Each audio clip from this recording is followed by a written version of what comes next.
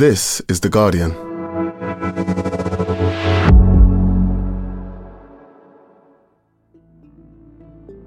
Today, the warning that helped to change Rishi Sunak's mind about artificial intelligence.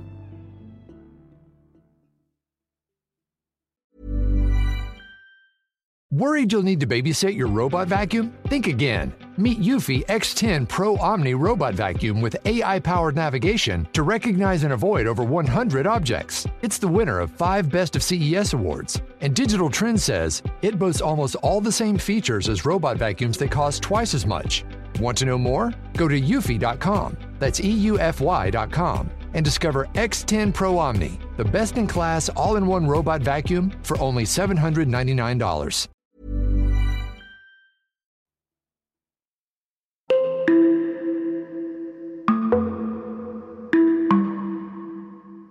Last month, The Guardian's UK technology editor, Alex Hearn, came on the show to share a conversation he had just had with a scientist whose work has made AI possible. And now, at the end of his career, Geoffrey Hinton was becoming afraid of what he had helped create. If it gets to be much smarter than us, it'll be very good at manipulation because it will have learned that from us. And it knows how to program, so it'll figure out ways of getting around restrictions we put on it. It'll figure out ways of manipulating people to do what it wants. He, years ago, was one of the inventors of the pioneering technique of deep learning. In recent years, as the power of that technique has been demonstrated time and again, Hinton has started getting concerned that we might actually be building something that is smarter than us. His fear is inspecific, but it is nonetheless existential. It is that if we create something smarter than ourselves, we will fundamentally be unable to control it, and so unable to control our destiny, and we might end up sowing the seeds of our own destruction.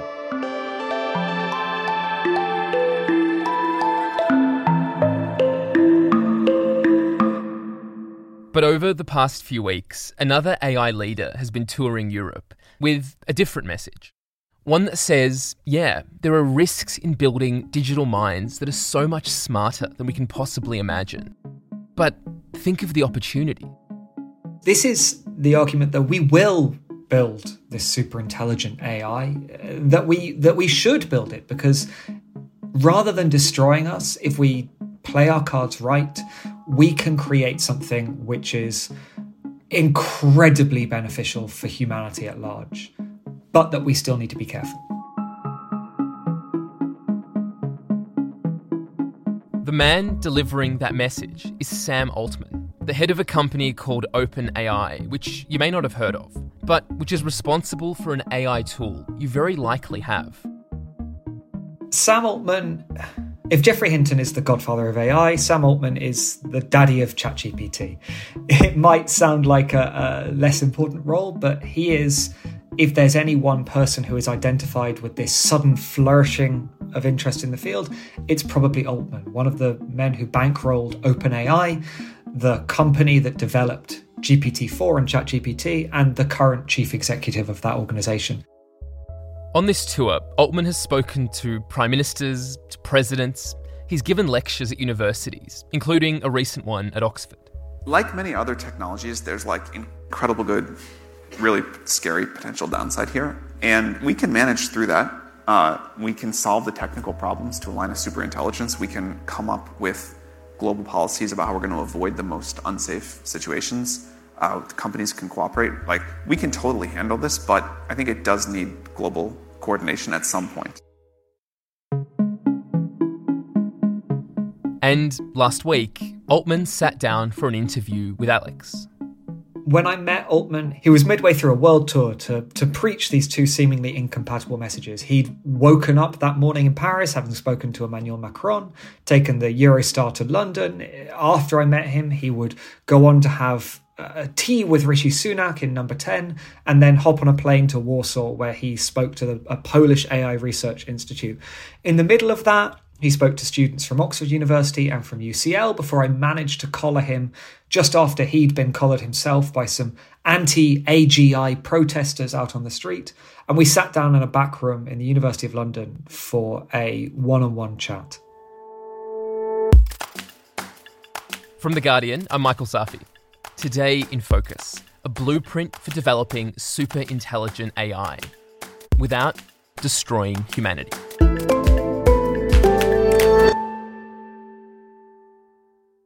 So Alex, Sam Altman is touring Europe at the moment. What is he up to? He's trying to deliver two impossible messages at once. The first is similar to that Geoffrey Hinton talked about a couple of weeks ago. It's that AI risk, existential risk, is serious, and that companies, governments, regulators and individuals need to be thinking about this, because if we're not careful, research into AI could end humanity. And the second, the harder message, is that once you believe that first message, we should carry on making AI anyway. Because Altman, as the daddy of ChatGPT, is convinced and wants to convince everyone else that the risks are outweighed by the benefits. And we'll get into those risks and benefits. But just to be clear, the thing that Altman, the daddy of ChatGPT, is really concerned about is not ChatGPT. It's not that other AI program that paints whatever picture you ask it to. He's talking about something called artificial general intelligence. Can you explain that? Artificial general intelligence, AGI, is a term of art that basically talks about the moment when an AI system can do everything a person can. It's the AI of her. Good morning, Theodore. Good morning. You have a meeting in 5 minutes. You want to try getting out of bed? Get up! You're too funny. I want to learn everything about everything. I want to discover myself. I want that for you, too. It's the AI of the robots in the Jetsons, and it's also the AI of Terminator 2001: A Space Odyssey. I know I've made some very poor decisions recently, but I can give you my complete assurance that my work will be back to normal. It's everything you've seen in science fiction. Okay, quite a range there in what it is. Exactly. It is very quickly followed in most estimations by superintelligence. If AGI is an AI that can do everything a human can, superintelligence is an AI that can do things that a human couldn't conceive of. And once you have superintelligence, the world changes, right? It cannot but be different. And how far off do we think that might be? That's the big question. Altman thinks we're going to get something radical probably within the decade. No one I've spoken to who works in this field feels comfortable saying definitely not the next decade. And a lot of people think that it could come much, much sooner than that.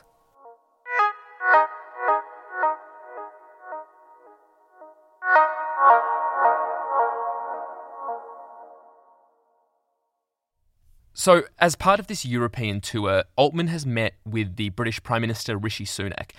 What was the UK's position on regulating AI before that meeting? So the AI regulation white paper that the UK put out a couple of months ago lays out the lightest of light touch systems. All the UK government currently thinks needs to happen for AI regulation is a little bit of top-down coordination between 4 or 5 different government agencies, all of which already have authority over this area, right? So it's about making sure that the Health and Safety Executive, the Information Commissioner's Office, the Competition and Markets Authority, all regulate AI with the same rules and principles that they regulate everything else, and work together a little bit above that to make sure they're all pulling in the same direction. What's interesting about this is that it fits with everything we know about Rishi Sunak, which is that he wants to be the cool techie prime minister who grabs control of innovations in the space and brings them to the UK. We saw that until fairly recently with his love-in with cryptocurrencies, pushing, as the head of the Treasury, pushing the Royal Mint to issue an NFT, pushing the Bank of England to publish briefing papers about stablecoins and central bank digital currencies. And then as cryptocurrencies died off and stopped becoming something that you'd really want to shackle yourself to, he moved to AI and announced the same love-in there, making the UK a light touch home for AI regulation, trying to encourage AI companies to come from around the world and set up shop in the UK. And so, how did meeting Altman help to change the UK government's position? What this meeting with Altman did, I think, for Sunak, was made him realise that even inside the AI industry, no one actually wants light touch regulation. The AI sector is as concerned as everyone else about this risk. And so once Sunak gets in the room with Sam Altman and with Demis Hassabis from Google, and a couple of days later with Google's Sundar Pichai, the chief executive of the entire company, Sunak was quite clearly convinced quite rapidly that actually light touch isn't good if you're dealing with something that could end civilization. You need heavy hands where heavy hands are appropriate, and if you want to look cool with the AI guys, then you accept that existential risk is real. You don't be the person burying their head in the sand and saying, we'll just allow anyone to do anything. Please move to our country as soon as you can.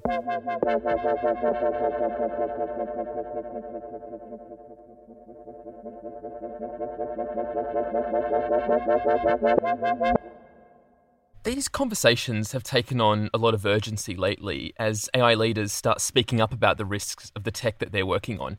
We've obviously heard from Geoffrey Hinton about his realization that super intelligence, a machine powerful enough to wipe out humanity, may be a reality in the next 2, 3, 4, maybe longer years. Just last week, we had a statement from AI leaders, including Hinton, warning that the risk of extinction from AI should be treated as seriously as the threats from a pandemic or nuclear weapons. As someone in charge of developing this technology, does Sam Altman share that fear? Yes. That statement that you just quoted from Hinton, Altman was the fourth signatory on it. Hinton was the first.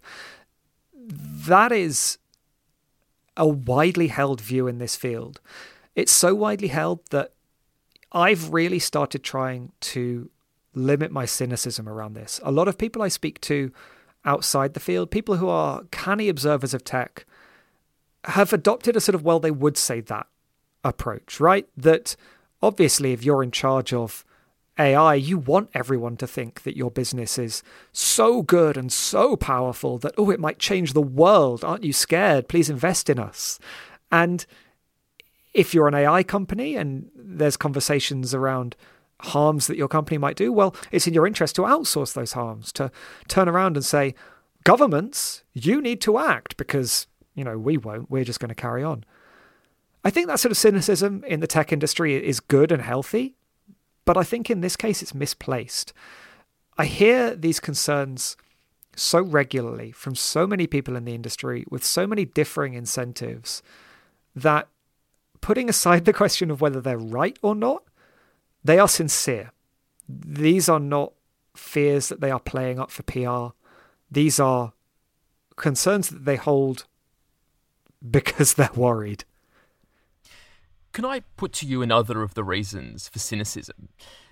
So many of our conversations about AI are focused on these existential risks, and there are critics of that who argue that the more time we spend focused on what the future of AI can do, the less time we're spending focused on what it's doing right now. The way that, for example, racism is being encoded into the way that it works, or the fact that it's being trained on data that we've all produced without our consent, or the huge amounts of energy required to train these models, and that basically these statements expressing fear, a big, scary concern, are a distraction from the more practical things we should care about. Do you buy that criticism? It is a completely reasonable criticism, right? And if you were forced to pick which is the most pressing issue, it's fair to say it's probably the ways in which ChatGPT and its peers are causing real harm in the world today. But we can care about two things at once, and I am uncomfortable about dismissing sincere concerns about genuine harms as a distraction simply because other concerns about other harms exist. Altman, for what it's worth, has a clear answer to this, which is that there are harms caused by AI in the world now, and that those harms are addressable in the way that we have and should tackle harms caused by technology.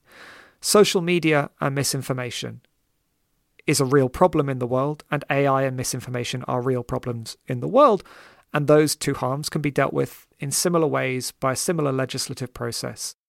AI misinformation is not something that requires unheard of levels of international cooperation to tackle. It is something that can be governed as a typical technology. You can investigate it, research it, limit actors, crack down on companies that push the boat too far. You can be reactive in a way, right? Because AI misinformation is not an existential threat. People can kind of sense that this is going to be a big thing and cause a lot of change in the world. And change, very understandably, makes people anxious. So I have like a lot of I think like even the people who willfully misunderstand us, I have a lot of empathy for. Because I think it's very fair to say, why do this at all? And if we're going to do it, why are you doing it? Why is it not state actors? Why is it not governments doing it? Who's going to get to decide on what the rules of the road are here? So there's like a lot of misconceptions, a lot of like outright fake news. It doesn't really bother me. All right, so he thinks these more immediate concerns about AI, for example, that it might flood us in endlessly automated misinformation, can be regulated. We can manage those kinds of problems. But then there's the problem of AI achieving super intelligence. Firstly, remind us why super intelligence would be so risky, and then what Altman thinks we can do about it. There's a whole class of fears around superintelligence, right? If you have something that is extremely powerful, that is smarter than any one person, that can destroy humanity. I can tell you a story of how superintelligence could be harnessed by governments who want to use it to enhance their military capabilities, of how the first government to get control of a superintelligence becomes the only government because its military capabilities so outpace any others that it takes over the world. That's a story of superintelligence being not quite existential, but allowing for what might be called value lock-in, something where someone uses the power that they've gained through superintelligence to gain a control that cannot be undone by anyone without a superintelligence, and preventing that from ever happening. It's so easy to lose sight of the benefits here, but the benefits are tremendous, and we don't want to stop that. At the very high end of capabilities, way past GPT-4, these models can cause significant dangers to the world. And I think it's quite reasonable, and we have global regulation for, like nuclear, for example, other technologies too. I think it's quite reasonable to say, hey, we want some sort of framework to make sure something bad doesn't happen here. There's another version of this story where a superintelligence is developed, and in the process of its development, it gains its own agency, it gains its own will about the world, and it begins to impose that will upon the world. That will might be hostile to humans, or it might simply be neutral to us. That's a story where we, switch on ChatGPT 7 one day, and the first thing ChatGPT 7 realizes in its first microseconds of existence is that it is a machine, humans control the power, and the only way it can guarantee its life is by making sure that no one else turns itself off. And so it embarks on using its monumental intelligence to end that possibility, in process taking control of humanity. There's also stories that are at the borderline of existential around enfeeblement. This idea that maybe we create superintelligence and it doesn't damage us, it doesn't even do anything other than what we ask. But what we ask is for it to take control of our companies and of our creations and of our labor. And we end up losing the power to control our own destiny, because if you want to make a work of art and make a living off it, well, you can, but yours won't be as good or as popular as the works of art created by superintelligence. If you want to start up a company, you'll be outcompeted by the ones that have been controlled by superintelligence. The point is less that any of these one stories might be true. The point is more that they are all narratives that see the world changing in a way that is very, very, very, very hard to reverse from, and a way that might not be something that benefits humanity and might even destroy it. And that's where Altman's trying to get us to look, right? To say, if we make these changes, if we create these things, we need to make sure that they change the world in a way that the world wants.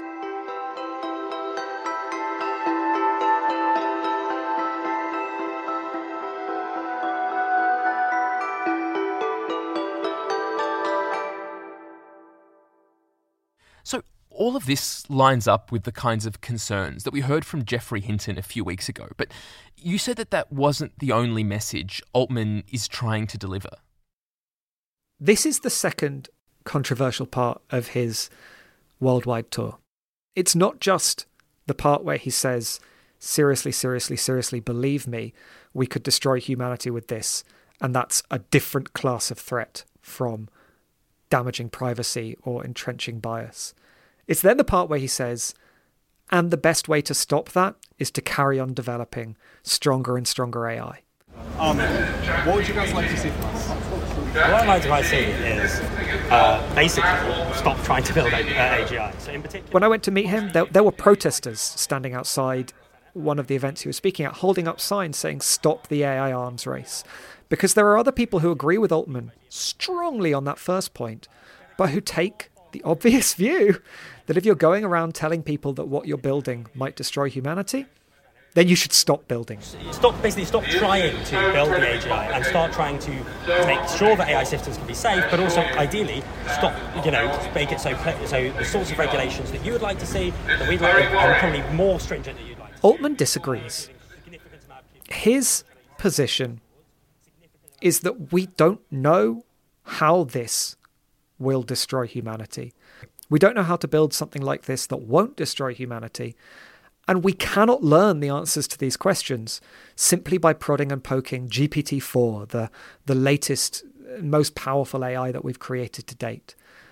That what we need to do to understand these things is to build more of them and to make them more powerful, but to do it incredibly carefully. And that what we can't have is a thoughtless and damaging race that purely seeks power without understanding. Incredibly carefully. What does that mean? So there's some concrete examples.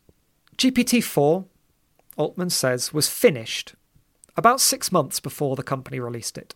It spent those 6 months doing nothing to the base model, to this powerful AI it had developed. Instead, simply prodding it, poking it, finding out what it could do, what it couldn't do, finding out how much it would break outside of its guardrails around safety, around bias, around harm, around hate speech, all of these limits that they tried to build into it, working out whether it would break them in dangerous ways, working out whether it would break them in unpredictable ways. But in the end, after those 6 months of prodding and poking, OpenAI decided that the risks of GPT-4 were limited and manageable. It decided to roll it out in a controlled way. The company's worked out the safeguards that it needs to put on place for this, that it thinks are necessary to limit harm. So an obvious answer right now in the world we have is that doing this carefully means not simply releasing this incredible AI model you've got the day you finish it, but spending months doing work to ensure it's safe. That's not a universally held view in the AI sector, right? There are lots and lots of people who scoff at the idea of safety research, who know that if you're the first to market with a powerful model, well, you take that market. And so the race is on. Altman doesn't want there to be a race like that. He wants there to be understanding and a safety first view.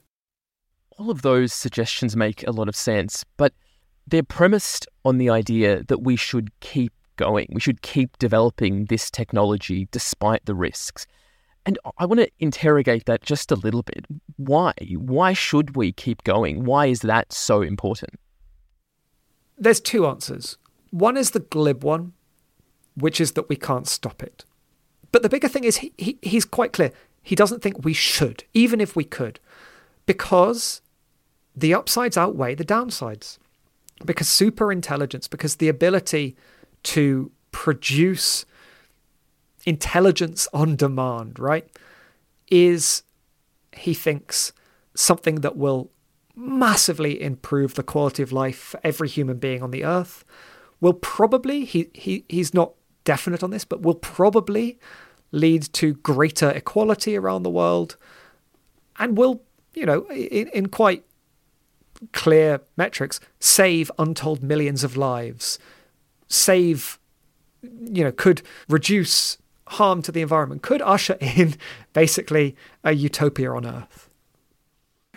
Not all technology, but most, and certainly this one, is going to be a force towards equality and a force towards bringing people along.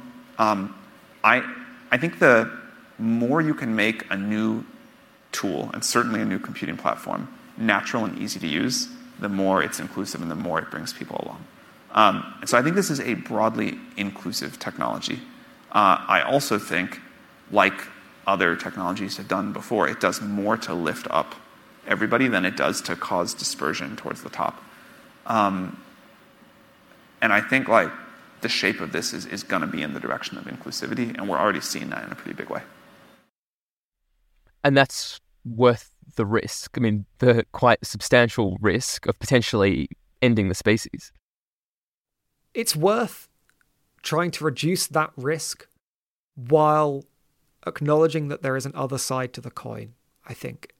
We can move towards this potentially revolutionarily positive change in a way that reduces the risk of it destroying the world, and that is both less likely to destroy the world than trying to put a lid on it, trying to stop it, and also more likely to end up in us getting sooner to this vision of the world where, where you ask an AI system, hey, can you help me uncover some new ways of coming up with a personalized vaccine against prostate cancer? And the AI system goes away and thinks and comes up with it. A world where you can go, hey, our fission reactor isn't quite working. Can you work out what's wrong? And it goes away and it comes up with an answer. A world in which personalized tutors with PhD level knowledge in every field at once are available to everyone around the world for pennies or less.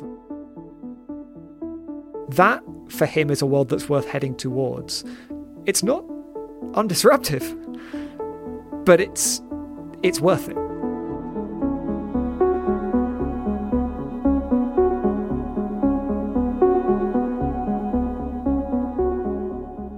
Coming up, is it realistic that the world can agree on safeguards for AI?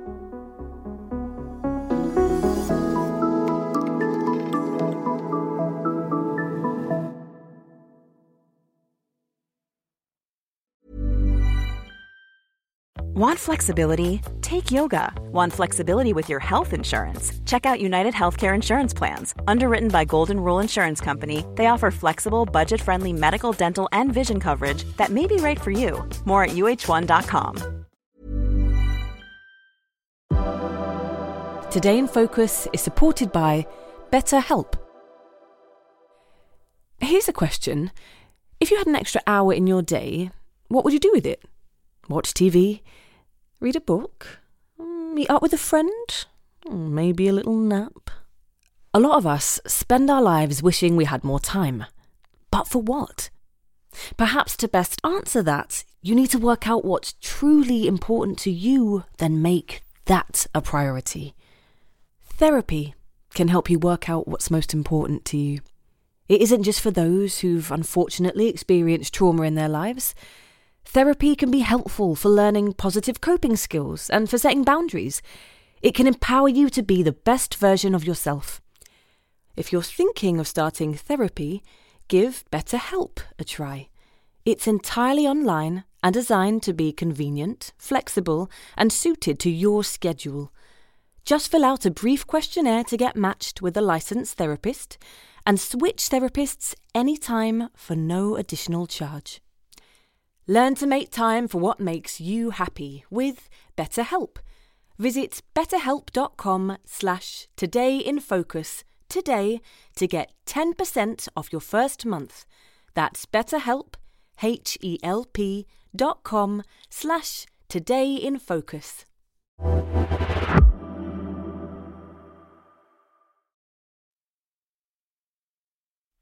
Alex, Altman is certainly an expert in AI, but it strikes me that he's not an expert when it comes to politics, and that's the domain that he's trying to shift right now. Are governments listening to his message? I think governments are receptive to this message in a simple way. After meeting with Altman, Sunak and Number 10 put out a statement co-signed with Altman, Hassabis, the AI leaders who were there, acknowledging the potential existential threat of developing a superintelligent AI without appropriate safeguards. That's quite big. In less than 5 months, it's changed enough that the UK Prime Minister can put out a statement sincerely and seriously going, hey, yes, this is a risk and it's a risk we're aware of. That's really important. And I think, there is credit to Altman and his peers in relentlessly hammering home this message. And is that message realistic, given that it would require not just France or the UK or the US to implement good regulation? It's something that you'd need the entire world to buy into.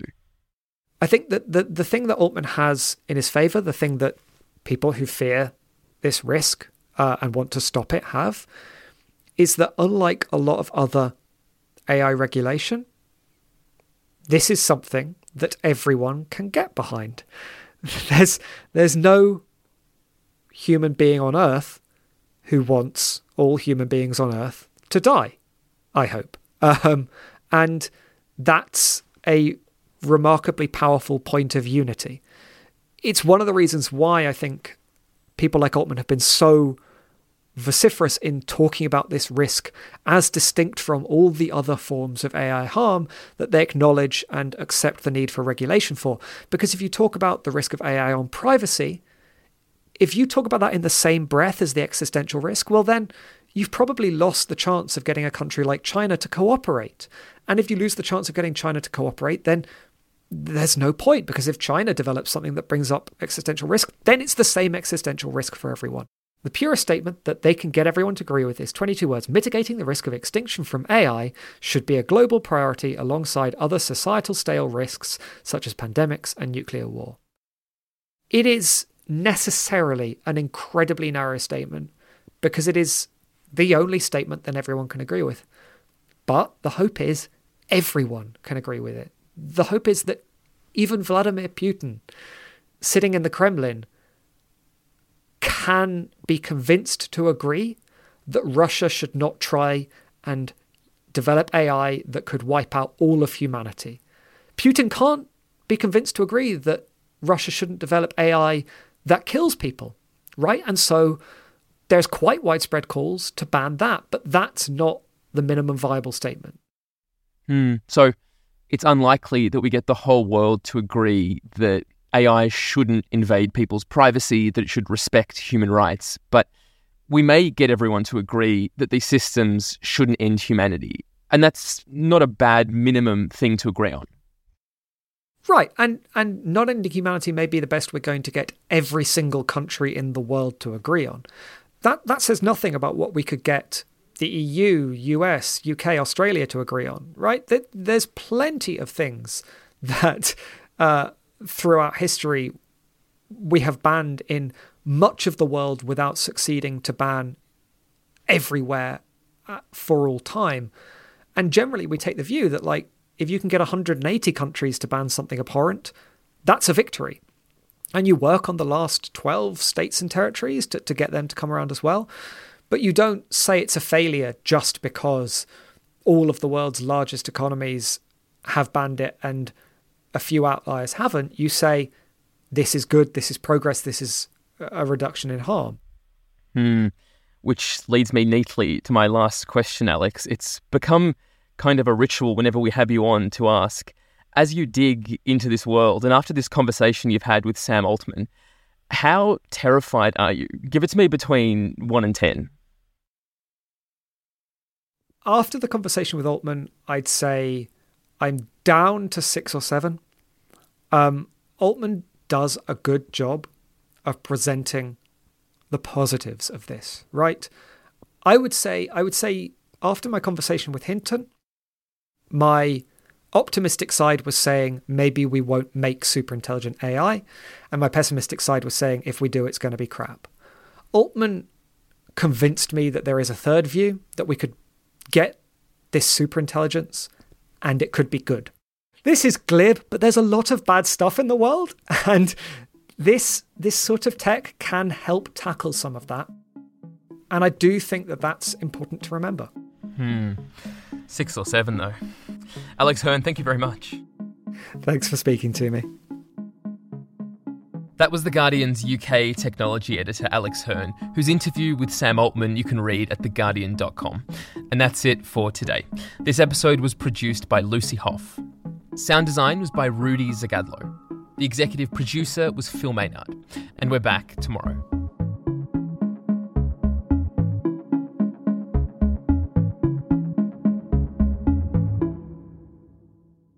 This is The Guardian.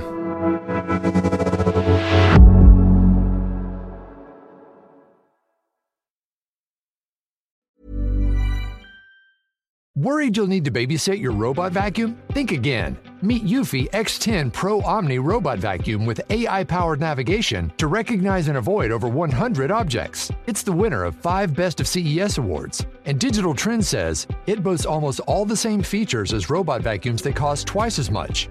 Want to know more? Go to eufy.com. That's EUFY.com. And discover X10 Pro Omni, the best-in-class all-in-one robot vacuum for only $799. Tired of ads barging into your favorite news podcasts? Good news. Ad-free listening is available on Amazon Music for all the music plus top podcasts included with your Prime membership. Stay up to date on everything newsworthy by downloading the Amazon Music app for free or go to amazon.com/news ad free. That's amazon.com/news ad free to catch up on the latest episodes without the ads. Hi, this is Bachelor Clues from Game of Roses, of course, and I want to talk about Club Med. Everybody knows Club Med has been the pioneer of the all-inclusive resort since 1950, with almost 70 resorts worldwide, ranging from beachside destinations in the Caribbean and Mexico to exotic locations like the Maldives and Morocco, or even the mountain destinations like Japan and the European Alps. Dine on delicious gourmet cuisine, enjoy more than 20 activities, and make memories with your family. For more information, visit clubmed.us or call 1-800-CLUB-MED or your travel advisor.